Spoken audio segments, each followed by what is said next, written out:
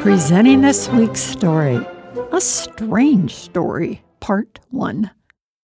Balaam had no trouble getting a job. He was famous for pronouncing curses and blessings, and having them come true. Perhaps it was exaggeration. People called Balaam a prophet.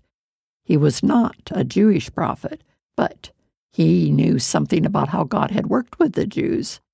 He was supposed to tell the word of God, but he was a sneaky man.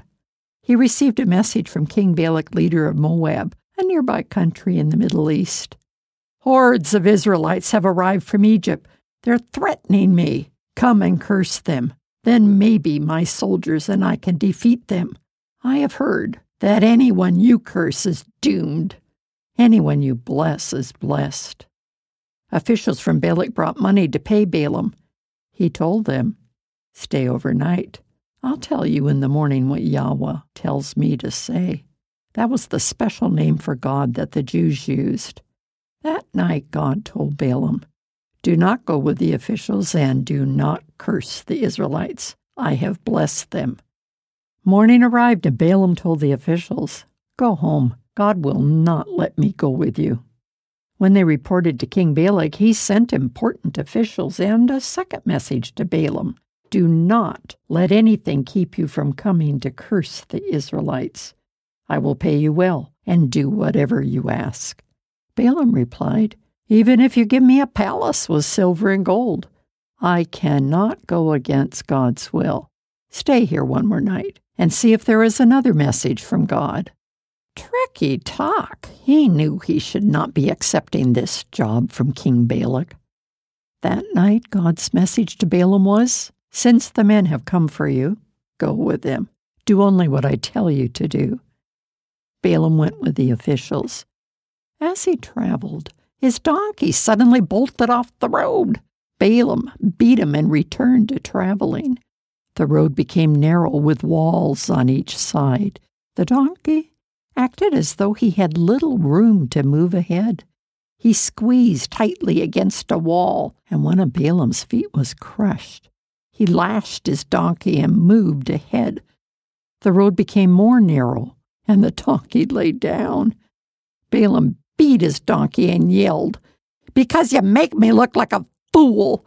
If I had a sword with me, I would kill you." He paused, said no, and collapsed onto the ground. He began talking to someone. Later he explained, "My donkey asked me, 'What have I done to you that gives you a right to beat me 3 times?' I told him that he made me look like a fool. He told me, 'I am the same donkey you always ride. Have I ever done anything like this before?' 'No,' I answered. Immediately, I saw an angel of the Lord with a drawn sword standing on the road. I fell, face into the ground. The angel asked me, 'Why did you beat your donkey?' 'I am here to block you because you are resisting me. Your donkey saw me and tried to get away.'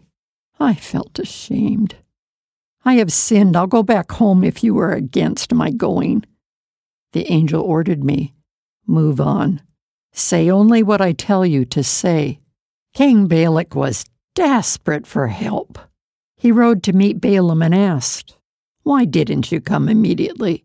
Did you think I wouldn't pay you well?' 'No, that's not the reason. You need to know that I am powerless to speak anything different from what God tells me to say. He has my tongue.' The next morning, King Balak took Balaam up on a high hill. What would Balaam do? This is Barbara Steiner. Soon returning with part 2. Please check out thisweekstory.com.